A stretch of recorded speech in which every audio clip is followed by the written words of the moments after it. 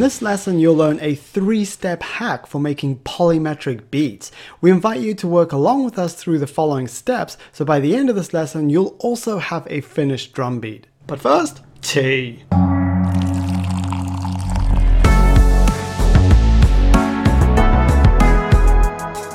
Hello revolutionary music makers, I'm Kate Harmony, this is Ray Harmony, and welcome to Hack Music Theory. The fast, easy, and fun way to make music. If you're new to theory, or if you just want a refresher, then read our free book, 12 Music Theory Hacks to Learn Scales and Chords. You'll be able to instantly apply these hacks to your songwriting and producing. So head on over to hackmusictheory.com right after this lesson and download your free PDF. Alright, it's time to open your DAW to Hack Music Theory. Firstly, if you're new to polymeters, please rest assured, polymeters are easy to use, they're super fun, and they're a total game changer that will make your beats stand out from the crowd. So, what is a polymeter? Well, it's just the fancy term for playing in 2 or more time signatures simultaneously.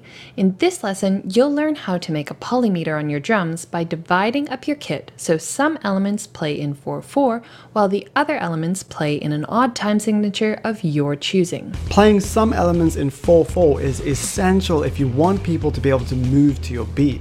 If you're into crazy experimental music though, then both your time signatures can be odd. Here at Hack Music Theory, we're all about making music that moves people emotionally, intellectually, and physically. So that's why we prefer polymeters that include 4/4.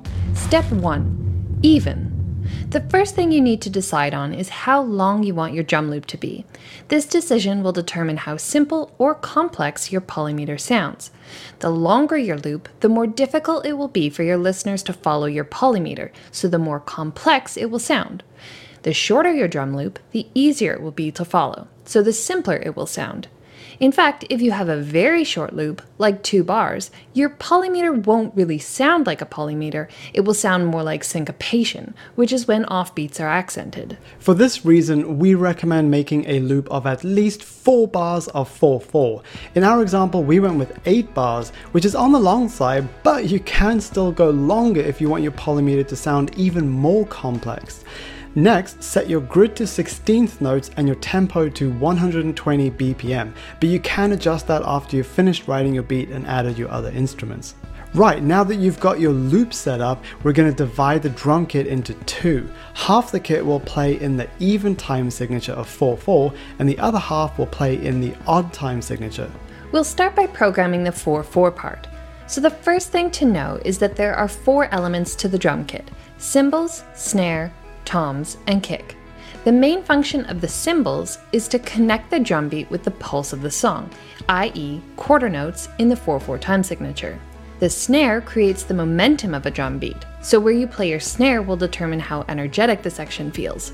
Toms add variety to your drums, and lastly, the kick drum brings the groove to a beat. We don't have time to cover any of that stuff in this lesson, but if you want to learn how to use each of the 4 elements based on their specific functions, then read our PDF, Hack Drum Beats.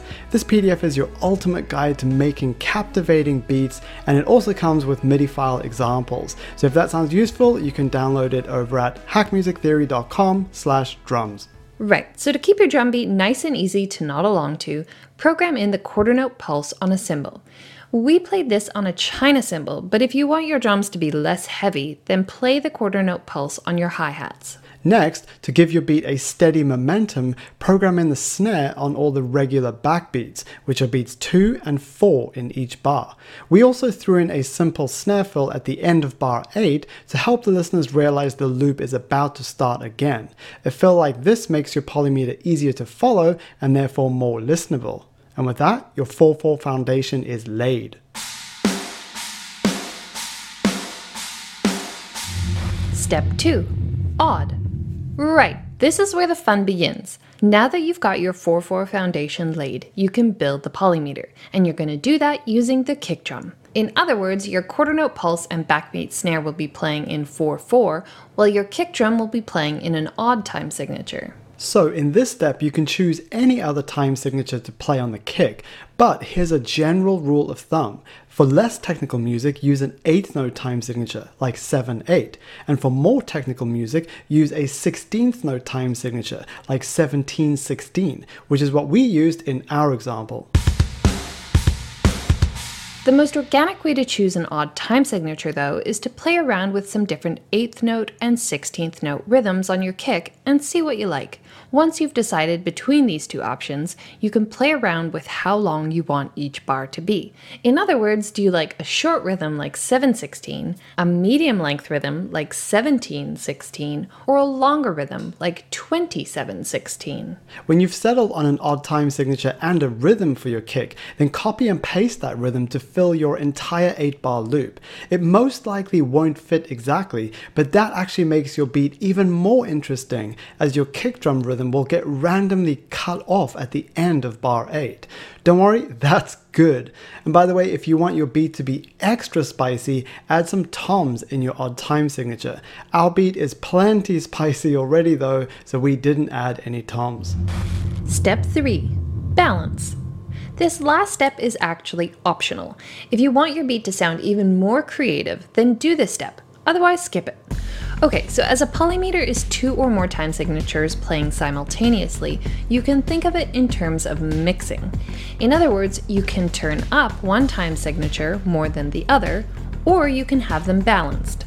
As you can hear, in our polymeter, 4/4 is the louder, i.e. dominant time signature. If you want an equal balance between your two time signatures though, then accent beat 1 in each bar of your odd time signature. And what's the best way to accent a beat? Hit a crash. These accents will draw attention to your odd time signature, making your polymeter more noticeable, which in turn makes your beat even more creative.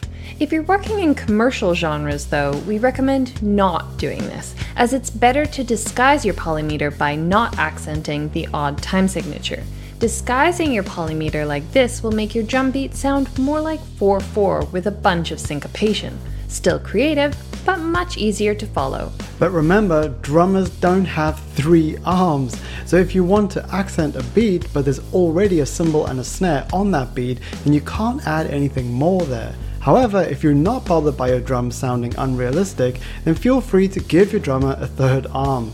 Honestly, there's no right or wrong here, it's totally up to you. I prefer making beats that are playable by a live drummer, as I've spent decades playing in bands, but seriously, either way is totally fine. And with that, your polymetric drum beat is done. Now let's have a listen to the final example. We hope you enjoy it. Thanks so much for being here in the Hack Music Theory community. You are truly valued, and we're excited to hang out with you again soon.